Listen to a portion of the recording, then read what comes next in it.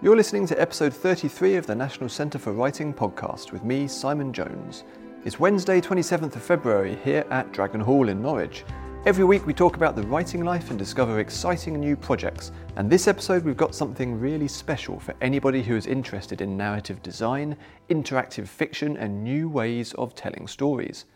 Since I was about 10 years old, I've always been fascinated by computer games and interactive fiction.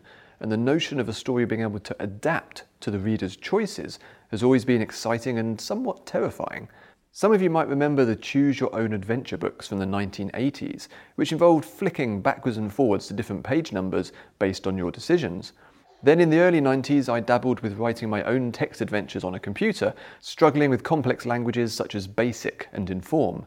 These days, it's a lot easier to experiment with branching narratives without needing a high level of technical or coding competence, using tools such as Twine. But it's still a form that I've never quite been able to crack.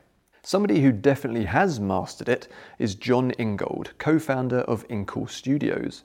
The studio has produced award-winning adventures for mobile and PC, including the Sorcery series and 80 Days, and they're only weeks away from releasing their latest project, Heaven's Vault. Jon somehow found the time to talk to us about his career, the founding of Inkold, and the creation of each of their games, as well as diving into the nuts and bolts of what it means to write interactive, branching fiction and dialogue. There's incredible insight here from one of the most experienced writers in gaming, and if you're interested in games writing, this is a must listen. I recommend getting your notebook ready because there are a ton of great tips in here. So you founded Inkold Studios back in, was it 2011, I think? Yes, I think so. I can't quite remember when we founded it anymore. It was me and my friend Joseph Humphrey, and we had been working at PlayStation and got kind of tired with that environment and the limits that it put on what you could do. I think it was about 2011. It was whenever the iPad was just becoming this thing that people thought was really interesting and might be a great place to do interesting new experiences. And we thought that as well for our sins. Was that only 8 years ago? Yeah, that's about right. Gosh, yeah, that's the thing. A long 8 years. It has. I was trying to remember what sort of technology was like back then, because it feels like a long time ago and also not a long time ago. I think it was kind of right at the end of the kind of PlayStation 3, Xbox 360 era.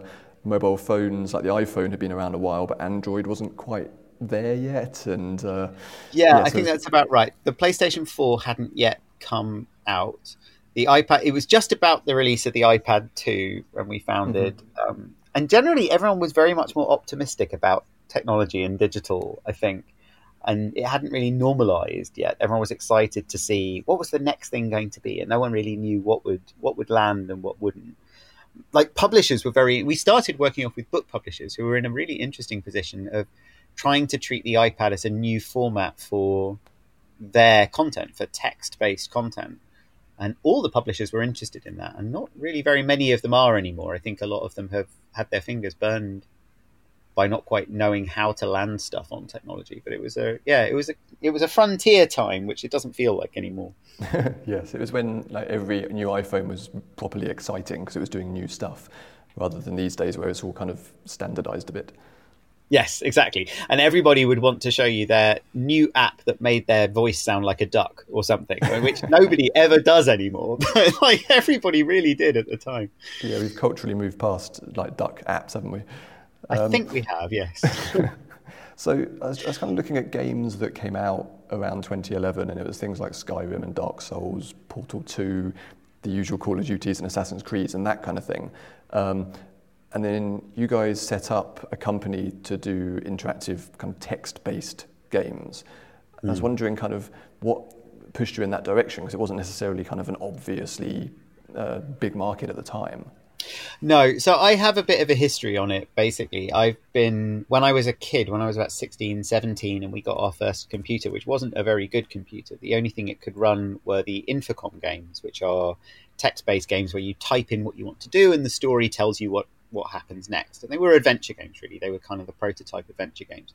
And I played a lot of those, and then I found a way to make my own, and I started programming those when I was kind of in my early 20s, I guess. So I was always interested in writing, and I've written kind of stories and plays and things like that. But I would write these text-based games as well, and I got very interested in that space of a game where you are inside a story, delivering every kind of beat of action to that story. And I'd always been trying to make these things very accessible because I felt like there were really interesting ways to tell stories and really interesting things to engage with. But the problem with that kind of game is you have to know what to type in for the computer to understand what you're doing. And most people don't, and most people don't want to learn. And that's fair enough. They're quite fiddly.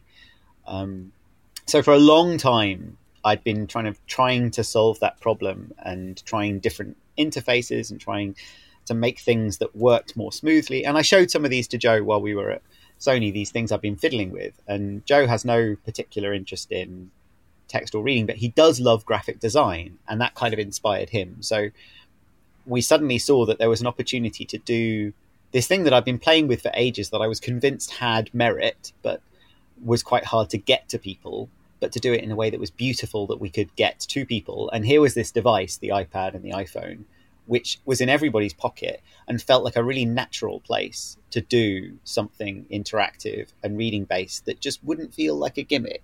And all of those things at the same time made it seem, actually, it felt like a very obvious thing to do, quite a natural thing to do. And I think at the time we really had this sense that this might be genuinely an entirely new, well, that's not fair on everybody else who was doing similar work at the time, but a new mainstream form of media, this kind of interactive storytelling thing. And maybe it was even, there are a few examples of it out there now, and it is a sort of regular thing that you can find on the App Store, but not quite in the way that we envisaged it, perhaps. Right, yeah, and I suppose that, the whole concept of the App Store and how that's changed massively over the years. But I suppose people at least were more used to the idea of reading a book on an iPad or a phone, more so than they maybe were on a computer screen. So that kind of gave you an in from the start. Yeah, exactly. And I think people were experimenting with just using their phone as an e-reader because it was something that their phone could do. And I guess people still do use phones that way, but I feel like they don't do it nearly as much. This was also before Twitter really dominated, and like Facebook as well, I think, dominated people's use of technology. So there was this window in which people were looking for things to do with their telephone devices, but they didn't quite know what to do. Whereas now I think everybody has 3-4 apps, websites that they just routinely churn through every day, and there's less interest in finding new experiences in general. So it was quite a good time for kind of catching attention and for trying new things. Yeah, it feels like also because it was right at the end of that kind of PlayStation, Xbox era before the new ones arrived, and the kind of indie scene was just really getting started, and you had stuff like Double Fine's Broken Age on Kickstarter suddenly going massive, and it felt like there was this interest in stuff that wasn't necessarily the big blockbuster Call of Duty type stuff. Yeah, that's definitely true. There was a massive indie boom just about that time. In a way, we almost missed the indie boom completely. We started off on the App Store when most of the indie games were coming out on Steam, on the PC platform Steam, really. That was the kind of place where most activity was. And then by the time that we moved, we are now on Steam as well, and we moved our games over to PC as well. But by the time we did that, Steam was already starting to get a bit overloaded with indie games, and the mainstream market was coming back to full strength a bit, which it very much is now. So we sort of managed to be almost entirely in the wrong place from where the bulk of the market was. But that's actually quite good when you're trying to stand out and do something different and original. When we were working on the App Store, making interactive text games, there really were only 2 other companies doing anything comparable to us. And that puts you in a position where you can really understand what other people are doing and really understand what's not there and what you can do that will be different, which is kind of brilliant. Whereas, yeah, if you want to make a platformer on Steam right now, then you're in big trouble because there are thousands, hundreds and thousands of them. So it was quite an interesting place to be and quite a good time for it. Yeah, and a big part of the reason that I wanted to get you on the podcast is not only because your games tend to be very text-focused, but also because a lot of your games are actual adaptations of books, which is not a particularly common thing in the gaming world. I think it tends to be that developers are influenced heavily by maybe movies and TV, but less so by books. And you started off with Frankenstein, I think, and then you did the sorcery books, and obviously Around the World in 80 Days became 80 Days. I was wondering, why books? That's a really difficult question that I don't actually know the answer to, but I think it's something to do... I mean, it's partly because we were working with text anyway, so it's a natural thing to think about text-based experiences, and books are text-based experiences in a way that film isn't really. But I think it's more for me that as a human being, I enjoy film and I enjoy theatre, but I've always really enjoyed the depth and complexity that you can get from a book. And I think the thing which books do, which is special, is the ability to focus on any given particular thing at any one time in quite a fluid way. So what I mean by that is, if a book wants to focus on what happens over a very large scale of time, it can do that and choose to ignore the details, and that will just work. I was reading a book about the Dark Ages the other day, and it described 900 years of history in about 5 pages, really clearly and succinctly. But then again, if it wants to delve right down into one character's particular thoughts over a 10-minute period, it can also do that. And that transition is effortless. That neither of those feels out of place within a book. They all make perfect sense. Whereas if you try to do that kind of thing in a film, there are techniques for each of those problems, but they are genuine techniques. You have to think of a way of doing it and then execute that way of doing it, whether it's a montage or whatever it is. And I think in trying to tell stories in games, a lot of people look to film, but unfortunately the interactivity of a game and the passive interpretive nature of watching a film are really very much at odds with each other all the time. Like when we're watching a film, we're often looking at a character's expression and thinking, oh, I see, he's feeling this, but he's thinking about that. And we're kind of interpreting what we see on the actor's face. And that's what makes a great actor great, is they can do a bunch of stuff all at the same time. But games are terrible at that, because game characters are very bad at acting. It's no fault of the actors or the people making them. It's just a really, really hard problem. Most human actors are not very good at it. So, of course, most computer actors are not very good at it either. And that's just how it is. It's difficult. Whereas if you want to make a really strong, rich narrative experience, we felt that if we move into a text environment, we can actually deliver as good as a book can deliver. We can actually deliver the depth and complexity because we can use words just as expressively in a digital context. Whereas when you try to tell a visual story, you're actually much more limited in a digital context. It's a much harder problem to solve. And it still is, 10 years later, it's still very hard to get computer actors to really emote, especially in a flexible, fluid way. Whereas text, you can really make it work, and you can make it very variable. You can make it dynamic. You can make the words rewrite themselves to suit the exact context that the player has found themselves in without the player noticing that you're doing it. That's not technologically hard, but it's incredibly expressive. I think text has always fascinated me, and as an experience and as a tool to work with. So in terms of what to adapt, books was a natural place to look. We can't take credit for Frankenstein. That was the idea of Dave Morris, who wrote that. We actually just provided the engine for authoring it, and then we did the graphic design and kind of packaged it up as an app. And it was a really interesting project to work on. Dave's a very experienced game book author, and he brought a lot of literary depth to that story. I think he told it really, really well. It was written really nicely. It had a really interesting way of interacting with Victor Frankenstein. You were kind of his conscience or something, asking him questions about what he was doing. Mostly, are you sure this is a good idea? But having played Dave's Frankenstein, that made me realize a lot of things about what worked in adapting from a book and what didn't work from adapting from a book. And one of the core issues, I think, was the existence of a goal.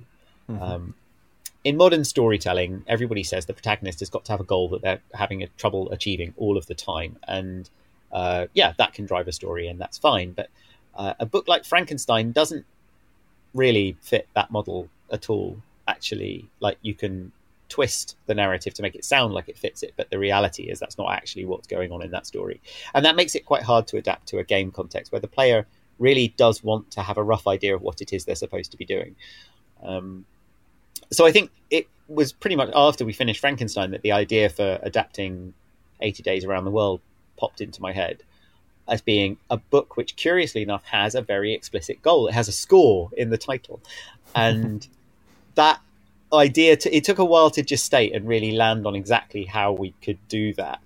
But that idea was just so exciting. And of course, the sorcery books themselves were game books, so they kind of sat within that slightly game space anyway. So adapting them wasn't too hard. But so that was quite a long answer, but I wouldn't say I was good at, or even necessarily compelled to adapt books into games, because a lot of books just won't work, and that's fine.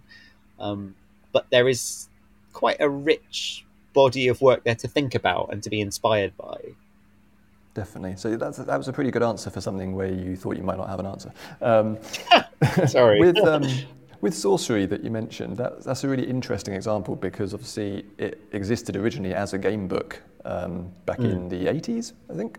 Yeah, that's right. So it was like a paper version of this kind of branching narrative. And theoretically, you could have taken that and turned it into a kind of ebook version where it's the book with hyperlinks. Like that would have worked in a way as a digital version of sorcery, but instead you sort of pulled it apart and then put it back together again around the notion of the world map.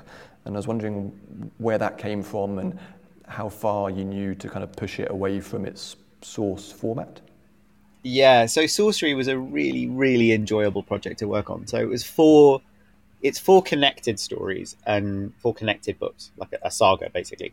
And for the first one, we were very wary of annoying fans, basically. We didn't really know how large or how rabid the fan base would be. So we were worried that if we adapted things too much, then the break in nostalgia would be something that made people cross rather than excited. So we were actually quite cautious with our first adaptation. But one thing I was really clear on is you can't just take a paper game book and put it on a digital format and expect it to work. Because you have a massive pacing problem. When people are reading a book, the business of turning from one page to finding another paragraph is quite faffy and annoying to do. So they want a certain amount of reading to justify the effort of turning to that page in the book, turning to paragraph 328 or whatever it is. In a digital context, people don't read properly. They skim read. We all know this from when we look at an article on BBC News or something. What we tend to do is just very quickly skim the paragraphs, and if there's one that we don't get or we think looks particularly interesting, then we go back and review it.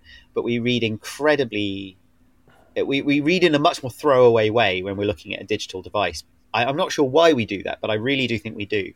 So if you put a normal choose your own adventure into a digital context, people won't read any of the pages, and then they'll press the button to get to the next link, which will take them there instantly. And then they don't read the next page, and within 2 clicks, they have no idea where they are or what's going on.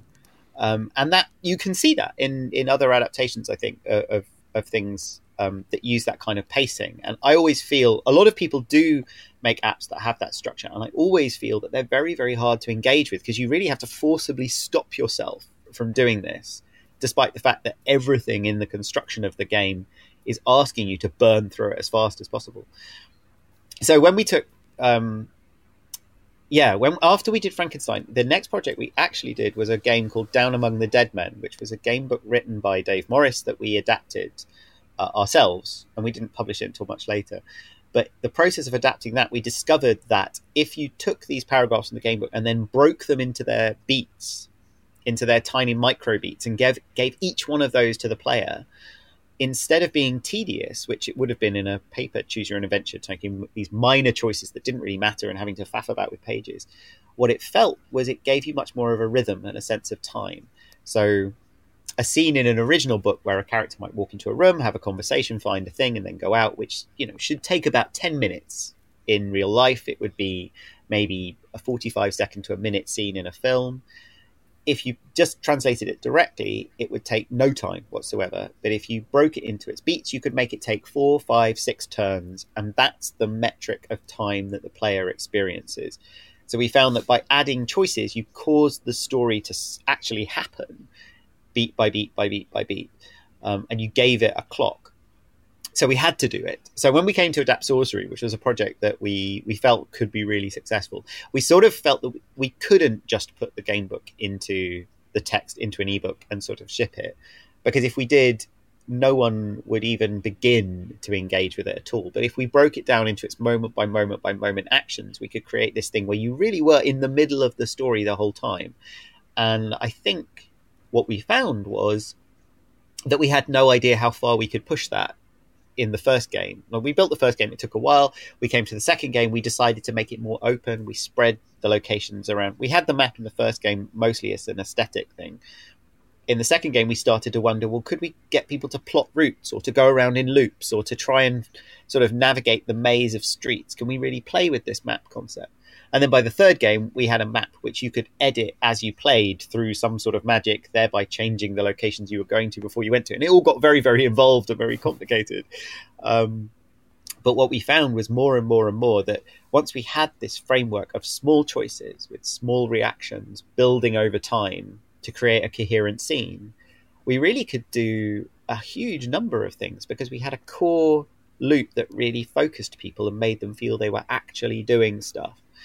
In the end, what it boils down to really is you walk into a room and you want to talk to someone and you get to choose what you say line by line by line. We have a rule that the character is never allowed to speak without you, the player, deciding exactly what they say, which is hard to stick to sometimes because the plot might require something. Yes. But it's very, very good for keeping you on the ground, basically, and not just sort of saying, oh, I'm just going to write my story and the player can just like it and lump it. Yeah, and I think what your games do as well is the decisions you're making are not always massive decisions. So if you look at kind of classic role-playing games and some of the older BioWare stuff, you'll get choices where, you know, you either help the granny cross the road or you shoot her dog. And like that's the kind of like opposing choices you have. Whereas in your games, you have lots and lots of tiny micro choices, which individually maybe aren't actually that important, but they build up the sense of a character that you're playing. Absolutely, and I'm really very passionate about this. The reason that if you ask a player of a BioWare game why the choices are like that, they will say it's because I want my choices to matter and I want to feel that what I'm doing is important. And that's fair, but they're not right. The reason why BioWare build the games in that way, the reason that most people build the games in that way is because actually doing lots of branching is technologically difficult. So the way that we write our games is in a scripting language that we've built explicitly to help us do this kind of stuff. And because we're in text, not graphically, we can afford to be more branchy and to push the envelope a bit more. But once you have the ability to carelessly write small branching choices, you start, I really do think, to discover that actually all choices can be made to matter. And we know this from life, right? There's this bizarre idea that choices in games have to be enormous. But when in life did you last choose to help the granny across the road or to shoot her dog? You've never made that choice ever. And when we do make really big choices, you know, very occasionally you'll make a choice to accept a job or not accept a job or whatever. And those are incredibly difficult decisions to take that are very unpleasant to take and take a long time. But in life, we are making choices the whole time. We think, when you get on a bus, you think, well, there's all these seats. Which one shall I sit on? Do I want to sit near that creepy looking guy, or do I want to sit near that crazy looking man over here? Or now the creepy guy is starting to talk to me. What do I do about that? He's looking at my phone screen. Do I care? Do I not care? These tiny little moments of interaction with strangers that we have on the street, a shared glance, like a smile at someone who's got a child who's misbehaving rather than a frown at someone. Our lives are stuffed with this stuff, and it definitely affects us emotionally, and it changes everything about our day. And sometimes these things spin off in all sorts of directions, and you find yourself having conversations with people you never expected to talk to because of a tiny thing that you did. And this is the joy of it. This is the joy of life. This is the joy of storytelling, really, is not, it doesn't all have to be people banging doors down with their fists. Like the little moments of interaction that bring a world to life are why we're reading anyway. So, you know, if I'm playing Dragon Age, I want to be thinking about the detail and the texture of this world. I don't want to be just thinking about whether I'm burning a village to the ground or not, because then I'm not really in the world. I'm somewhere floating above it, like a sort of God viewpoint. And yeah, I think every time that we've put a game out where we've managed to put people really, really low down into the story, to really drop the camera, as it were, right down to the character's shoulder and let them choose everything they say and every grimace and every frown and every raise of their eyebrow in 80 days. So many of the choices in 80 days are like, Phileas Fogg will do something annoying and you raise your left eyebrow in disdain, or you rate your right eyebrow in contempt. That's the kind of choice.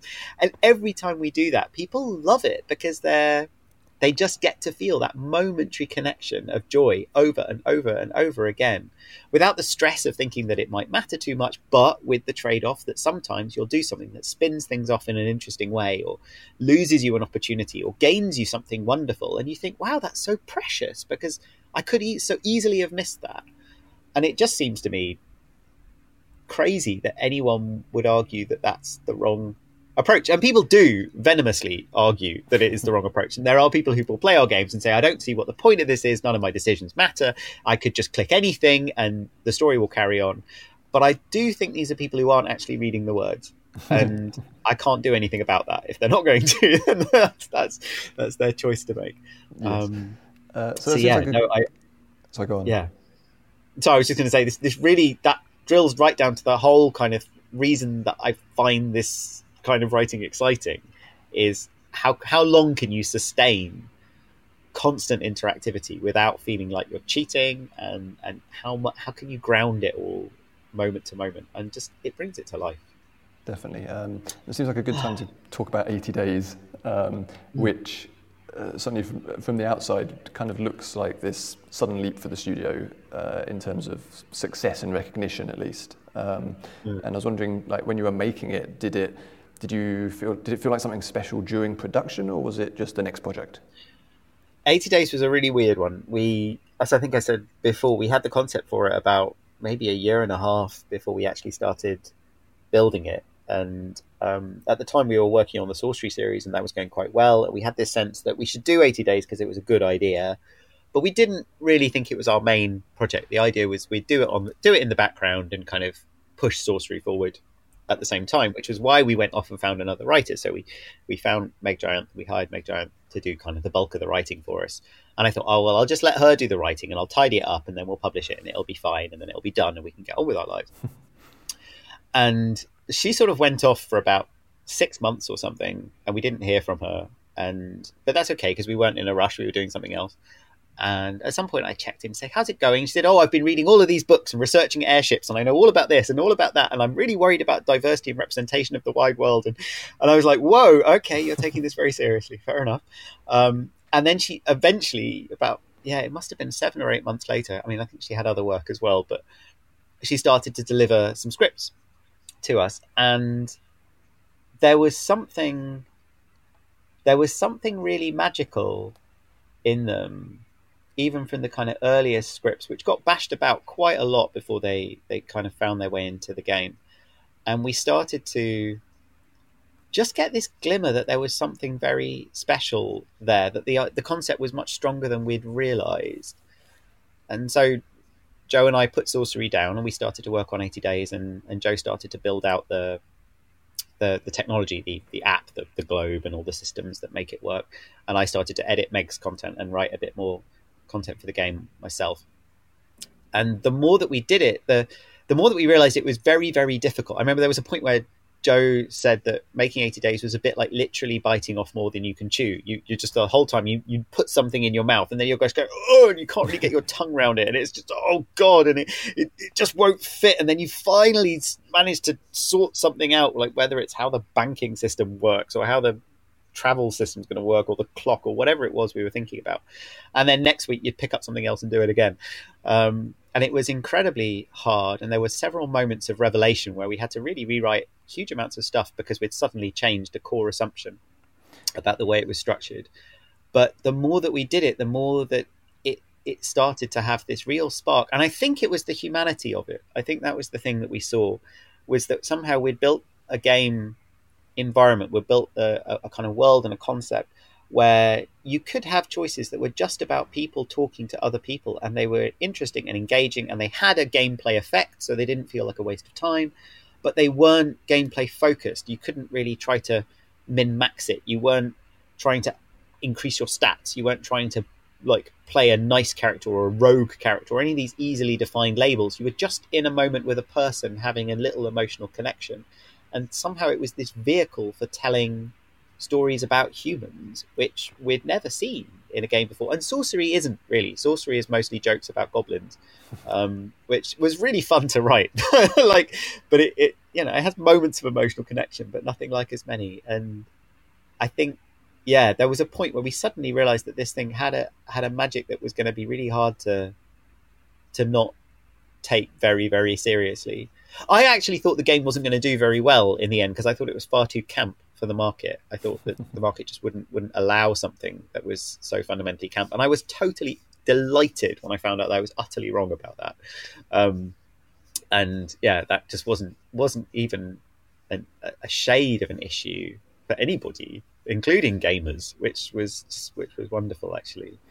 With 80 Days, it's interesting because you've got things like the inventory and there's shops and you've got that kind of sort of health meter, but I was, like, balancing it so that readers, like traditional readers, I suppose, don't get put off by too many game mechanics, but players don't get put off by too few. Must be a really unusual balance for you to have to try and strike.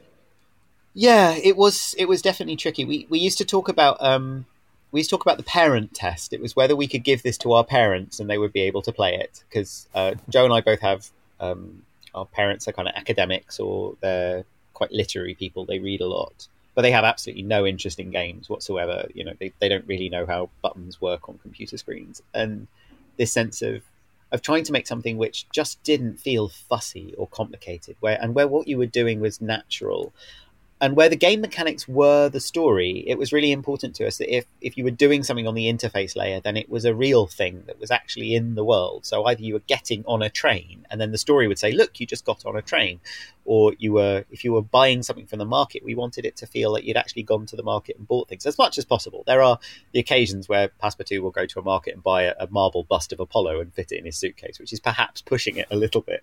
But yeah, and I think, sometimes we argue when we look back over it and say, well, did we really need an inventory and market system, or could we have made the game without it? And Joe often says, no, I think we could have simplified it without. And I think, well, no, we really needed something to make you think, oh, I'm going to go to Vienna because of this gameplay reason. Oh, but I want to go to Paris because Paris sounds exciting. But I want to go to Africa because I've not been to Africa before.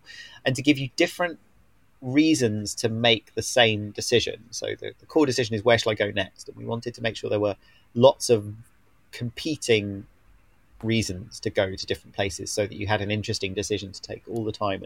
And by having different systems that let you do that. But the nice thing about that is if somebody just doesn't care about the trading game, about the buying and selling of items, they can ignore that and still have an interesting decision to take because we had other reasons to go to places. Yeah, it was a real concoction. It was, yeah. There were lots of systems that were going to go in the game, or that did go in the game, that then came back out again because they were too complicated, or they were too fussy, or they just felt very arbitrary. So I think there was quite a lot of balancing of those elements too. Yeah, and 80 Days then went on to win quite a lot of awards. I mean, yes. a lot of your games have been well reviewed and well received, but 80 Days kind of looks like it went off the scale a bit. You know, it was on best of the year lists from The Guardian, New Yorker, loads of gaming websites. Time gave it Game of the Year and all this kind of stuff. Yes, and I was wondering, that was quite remarkable. That kind of recognition, how does that affect the people who are working at the studio, and in terms of like what you do next? It was really hard, actually. It was really hard. I think we were quite burned out for about 6 months after 80 Days. Well, the funny thing about it is 80 Days was very difficult. And then when it came out, it didn't actually do all that well. It got a few good reviews and the App Store featured it very nicely and it sold okay. And then it kind of bubbled out and it disappeared.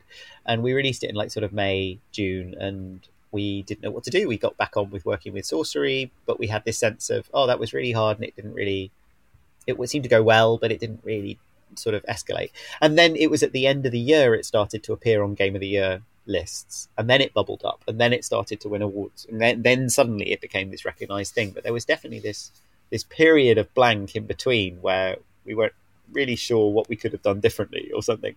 But no, I mean, it's been it leaves you with this thing that you want to be able to do just as well again, but actually you're not quite sure necessarily either what it was that made it so successful, or there were elements of it which was just so special that they're very hard to recapture. So from like a design point of view, the concept of 80 Days, the concept of having a score in the title of your game so that you don't need to explain what you're trying to do at any point to the player because they already understand, but having it be a thing which you can succeed at and fail at, but if you fail at, it doesn't actually matter, because if you get home in 120 days, you've still got home, and that's fine. But you can also do better at and improve your score, and that's all implicit within this same basic concept. That's extremely hard to replicate. We were very lucky to find that. So you sort of, we struggled a lot to try and come up with, well, what do we do next? So we did sorcery while we were kind of thinking about it, and we're working on a game now. We're almost finished on our kind of follow-up game, which is massively ambitious, again, compared to 80 Days. But it took us so long to settle on that. And then there's all the kind of the personal stuff that comes out of it when something is successful and you don't really know what success means. And I know Meg had quite a trouble with it because she got suddenly really vaunted as this amazing game writer of this project that she's written. And she's very, very, very good and very smart lady and very compassionate too, and interested in lots of wider issues as well as her own writing. But what do you do with that when everybody suddenly tells you that you're brilliant? What do you do with it? How do you move forward? And it was weird for us as a studio because a lot of the reviews would sort of say, oh, Meg has written this wonderful world. And we would say, well, actually, Meg didn't write all of this game. So what do I do with that as a writer when this has been my most successful thing and nobody even knows that I wrote any of it? How do I cope with that? And that is very draining, actually, and all completely irrelevant because it's nothing to do with the work that you did and it's nothing to do with the work that you're going to do or what you want to write about. But suddenly this question of what do I want to write gets muddled up with what does everybody else want us to write? What is it that we did that went well? Which was very hard. It was actually quite a rock, and it was quite hard to get out from underneath. I feel terribly spoiled to complain about it, but and suddenly I had a lot more sympathy for, I don't know, for writers who I've enjoyed in the past who had some really good stuff and then wrote some really terrible stuff. And as a kid, I would rail against this. And now I think, oh, it's because they were people and they didn't know what they were doing. I didn't really understand that before. It leaves us in this weird position now where our new game, Heaven's Vault, is just about to come out in spring this year. We're just tidying it up now. And I don't think it can possibly do as well as 80 Days did, despite the fact that I'm pretty sure it's a lot better. And you just have to cope with that. You just have to reconcile yourself to that. But yeah, it was quite an experience. Yes, and Heaven's Vault's the first game you've put out which is completely original. It's your own story and world. Yeah. Yeah, that's right. One of the things we really wanted to do after 80 Days was just to try and create our own world and our own IP, and partly for financial reasons, and partly just to see what it was like to do that. And it turns out it was incredibly difficult.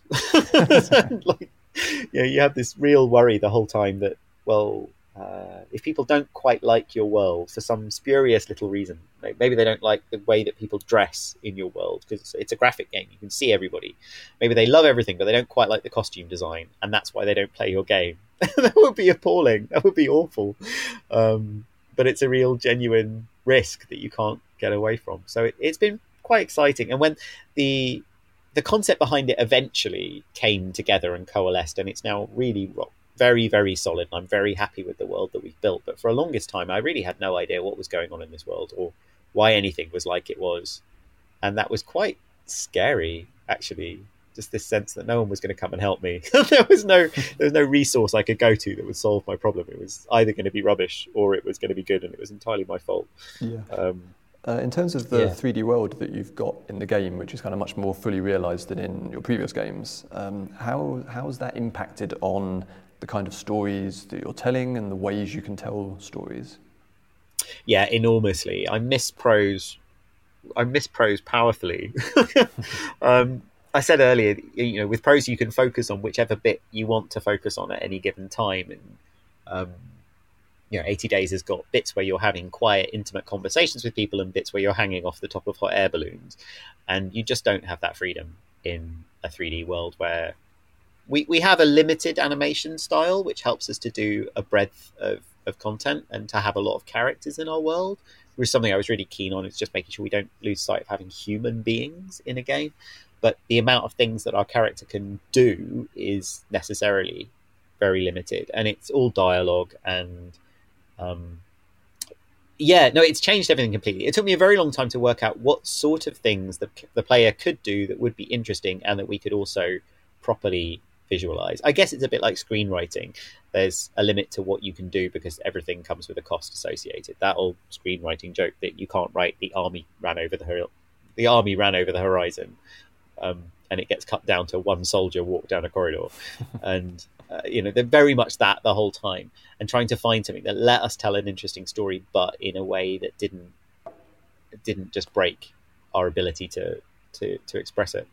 But the more interesting thing from the writing point of view actually was learning how to pace the dialogue in the game. So when the characters are talking to each other, you can see their faces, you can see their expressions, and they're kind of cutting between each other, more or less like a TV show. It's slightly less, it's not quite like a film, because films don't quite frame dialogue that way usually. So it's much more like a TV show with sort of 3 or 4 static camera angles.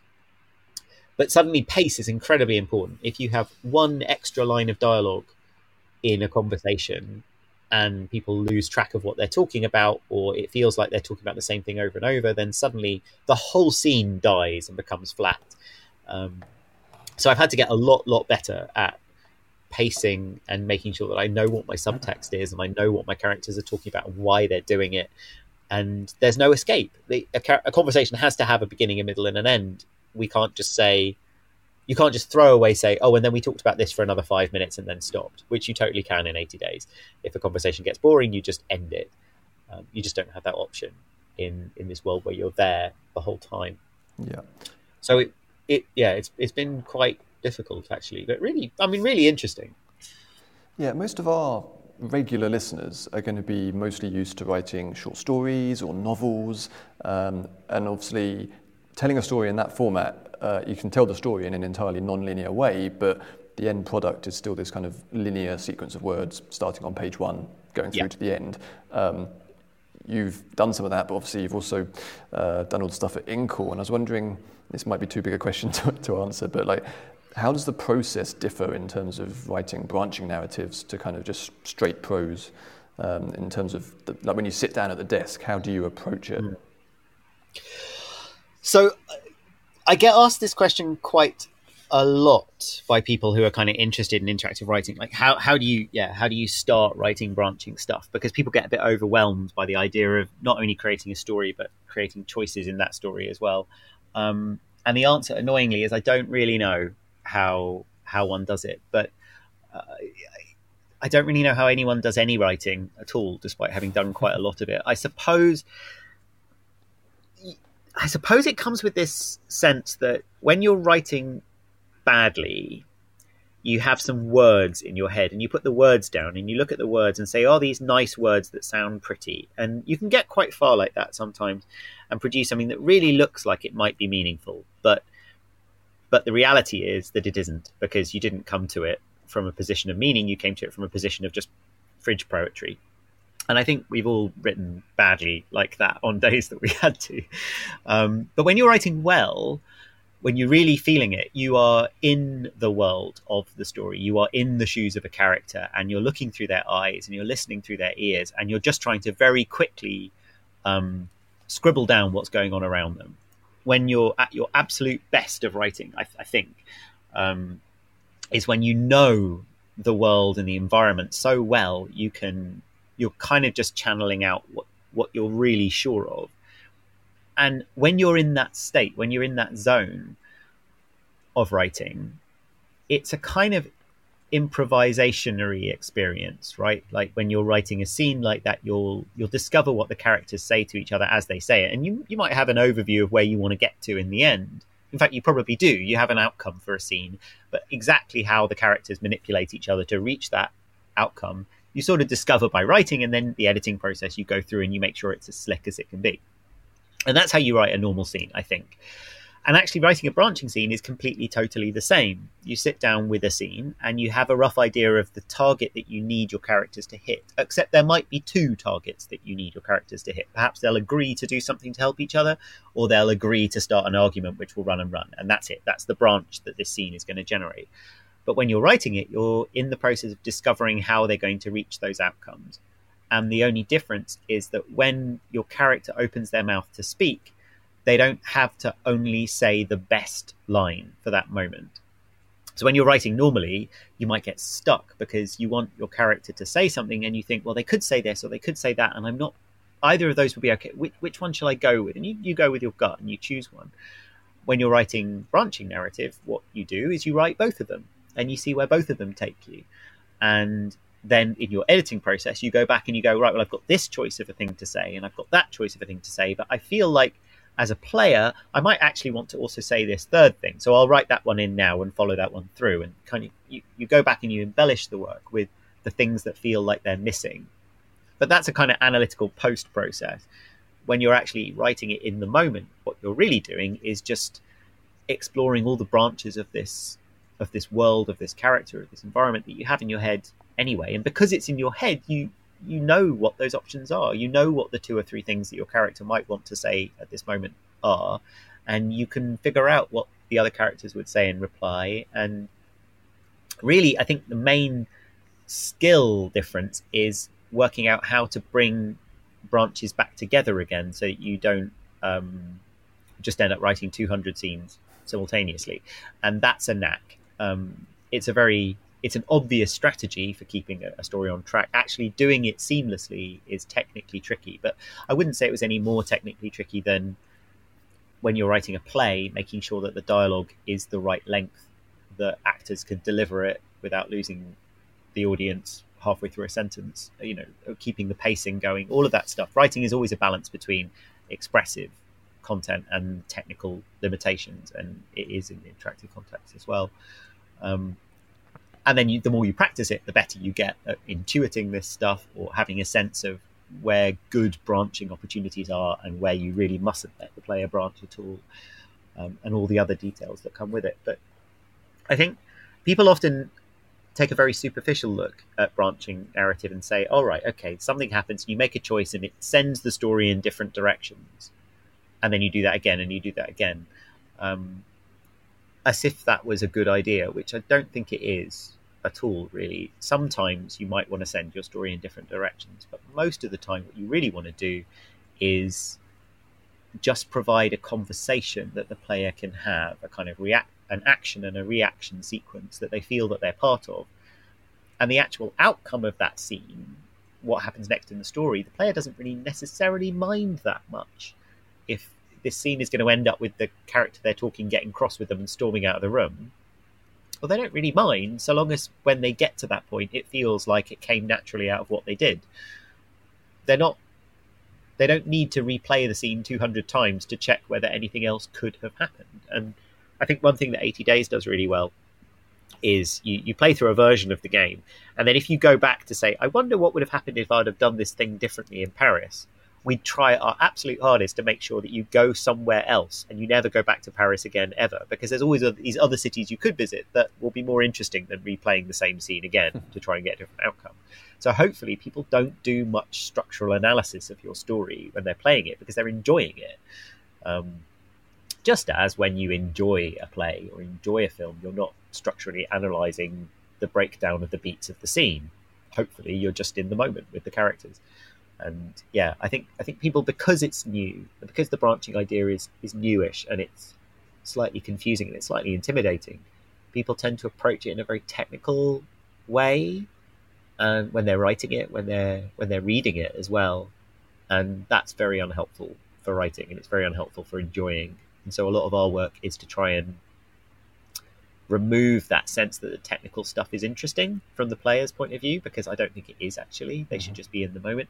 And when we write in our scripting format, our Ink scripting format, which is free and open source and anyone can play with it, a lot of the way that it's designed is to try and stop you thinking about the technical business of how you're going to structure your story and just get the hell on and write something.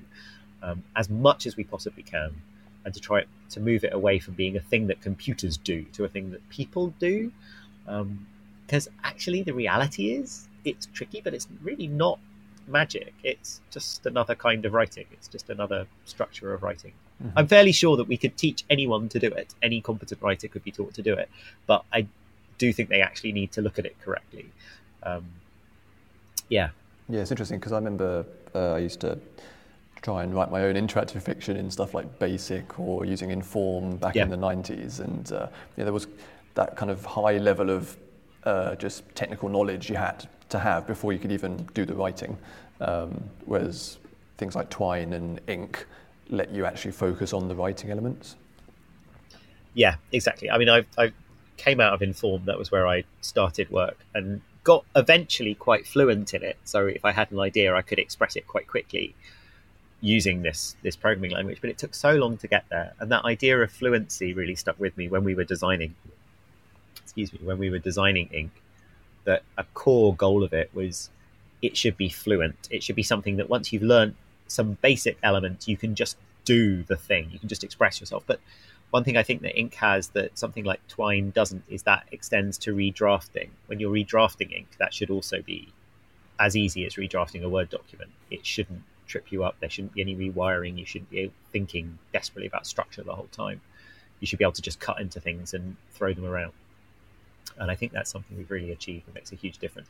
It's one of the reasons why I think 80 Days came out so well in the end, and Sorcery as well, is that unlike most games, it's incredibly closely edited, both for like the content, but also like the length of sentences and the pacing and things like that. And that's something we were able to do because Ink let us do that by being not technical. So I think that really paid off.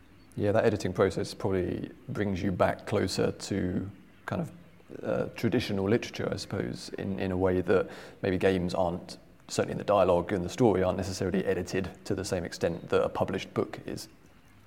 Yeah, absolutely. And I think also cinema, like it's people, when people are being inspired by cinema for making games, I think they forget how incredibly heavily edited cinema is, both like during the filming process when they're constantly rewriting scripts on the morning of the filming session, which is perfectly normal industry practice. And then afterwards, when they film it, then the editor sits in a room with 200 versions of a scene and assembles something. It's like, and it doesn't even need to match the screenplay if it turns out that there's a better version in there.